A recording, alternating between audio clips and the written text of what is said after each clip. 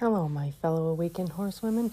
Welcome back to another episode of the Awakened Horsewoman podcast, where we unravel the conditioning of your life so you can have a better connection with your horse in a way you never would have imagined. Today's topic is about horses being empaths, and I'm a little excited about it because not very many people talk about this, and I've discovered this to be true, that horses are empaths. And I've written about it before, but I think it's worth mentioning here too. So, horses are empaths, and they totally pick up stuff from us, but do we pick up their emotions? Like, they know instantly who we are, what we are, what's going on. If we're having a bad day, good day, if we're upset, if we're grieving, if we're sad, if we're depressed, they know everything about us. But do we know about their emotions? Do we even pay attention? Like, is it something that people do? In my experience, no, they don't. So, here's some questions that I'd like to pose to you. And it's just something that rambles through my mind. And I wrote about it before, like I said. And this is something that I like to think about and talk about. So let's talk about the different scenarios of the horse. And let's talk about first about those cranky horses. What do you think this cranky horse is trying to tell you? What if they've been there, done that, and don't really want to do it anymore? That's a possibility. What if they're just having issues with their body and need a break? That's a possibility too. What if they just want to try something new? What if they're just tired of doing the same thing over and over again? Why not change things up? Maybe that would help. What if they're done being a lesson horse and they just want to go to the beach? I don't know about you, but I kind of like the beach. What if they're cranky because they're an old soul and they just don't want to do the horse thing? What if they just wanted to be left alone or in a pasture? What if they don't like to be touched because of past abuse? What would happen then? Would we listen to them, or would we just keep going with what we've always done?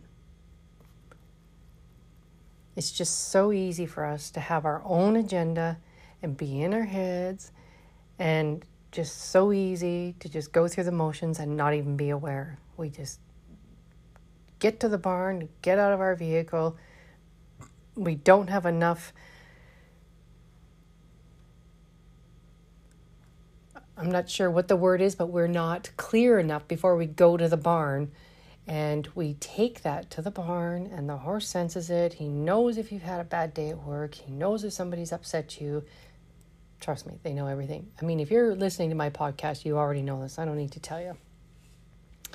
But like I said, it's so easy for us to have an agenda. We want to get to the barn. We want to get tacked up. We want to get that lesson. We want to do this. We want to do that. Da-da-da-da-da. It's just too easy. It's just that we're in autopilot. It's also so easy to put our will on the horse, and most of the time the horse will comply. And when they don't comply, then what? Then what do we do? Well, you know what happens. I've seen lots of people even use more force or will to get the horse to do whatever it wants. And most of the time the horse complies. There's always that one that won't comply. But people think they can just exude their will on this horse. What if we looked at the horse and offered compassion and treated it with dignity and respect and said, "Oh, good morning. How are you today? Were you that silly girl in your stall last night? How did you rest?" What if you said, "Oh, you're such a good girl, such a superstar. Oh, look who's that pretty girl." Offering up a relationship with your horse, or even, it just opens things up, and it also adds another dimension of trust with your horse. You're not coming at your horse like demanding that this horse do something. You're like, "Hey, how the heck are you today? Oh my goodness, what were you doing last night? Oh, you made a mess of your stall." Speaking kindly and spending time with them, walking them, or even just massaging them in that one teeny spot, that's enough to begin changing the dynamics with your horse, any horse, really. I mean, lots of times I've come into the barn, I'm like, oh my goodness, how are you today? Good morning. I mean, sometimes the horses kind of look at me like, oh, what? But they look at me because nobody ever does that stuff. They don't say, good morning. How are you? Did you eat your breakfast? Or, sorry, your supper.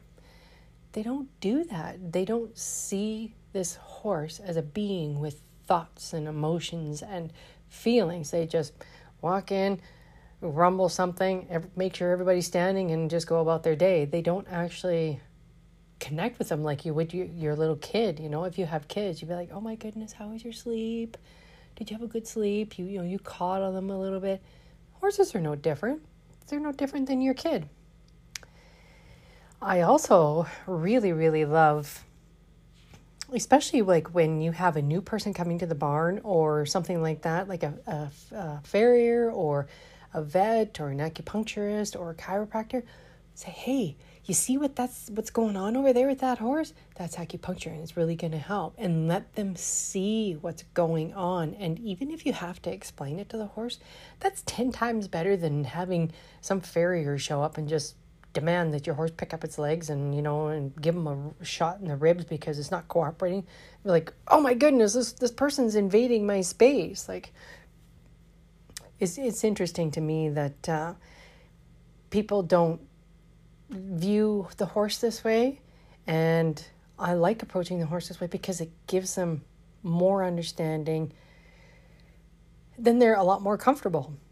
Like even you can even let them watch another horse doing a new job that they may like to try. Why not? I don't see why that wouldn't work.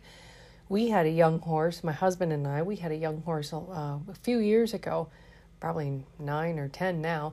He was a youngster. We bred his mom, had him delivered, and we raised him. We didn't do anything with him. We didn't put the saddle on him or anything until he was 3 years old. And when he was ready, he was watching my husband get on these horses and go to the track and do the same. We were at a farm. I should clarify that. We were at a farm that had a little track. And this little guy was so amazing. He was ready to do it. He just kept watching him go back and forth from horse to horse and out to this little track and come back, that he was ready to do it. And within 6 days, my husband was riding him nice and easy because obviously he didn't know a heck of a lot, but he was so good about it. So I don't see why we can't do things this way. It sure goes a long way in developing a long-lasting, loving, trusting relationship with your horse, or any horse for that matter. I really think that this is worth talking about, because when we just force our will on them, it's just kind of ugly.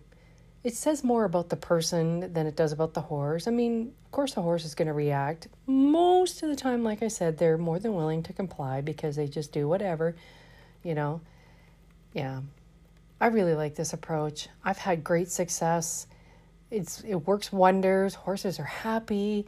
But actually, it's really funny because when I do this with my horses, when I come in and I see them, or any horse for that matter, and I'm like, oh my goodness, I make such a big stink about them or a fuss. And I actually, I do this every time I see them. So if I leave the barn for 10 minutes or whatever, I come back and I'm like, oh my goodness, how are you? And believe me, it works like a charm. I mean, people might think you're a little bit different, but who cares? You've got a happy horse. And all of my horses, every one of them, they all nicker at me and they all talk and they all wait for me. And it's just so much more fun. Oh my goodness, it's so much more fun. So like I said, this is definitely worth talking about. Horses are definitely empaths. They pick up on everything that we do, everything that we are, everything that we think, and everything that we feel. I think it's time we did the same thing. How about us picking up on all that stuff? What do you think about that? That's the end of today's podcast. I thank you for being here. Don't forget to listen in for the next podcast and be sure to share this with everybody you know. Sending ever-expanding love.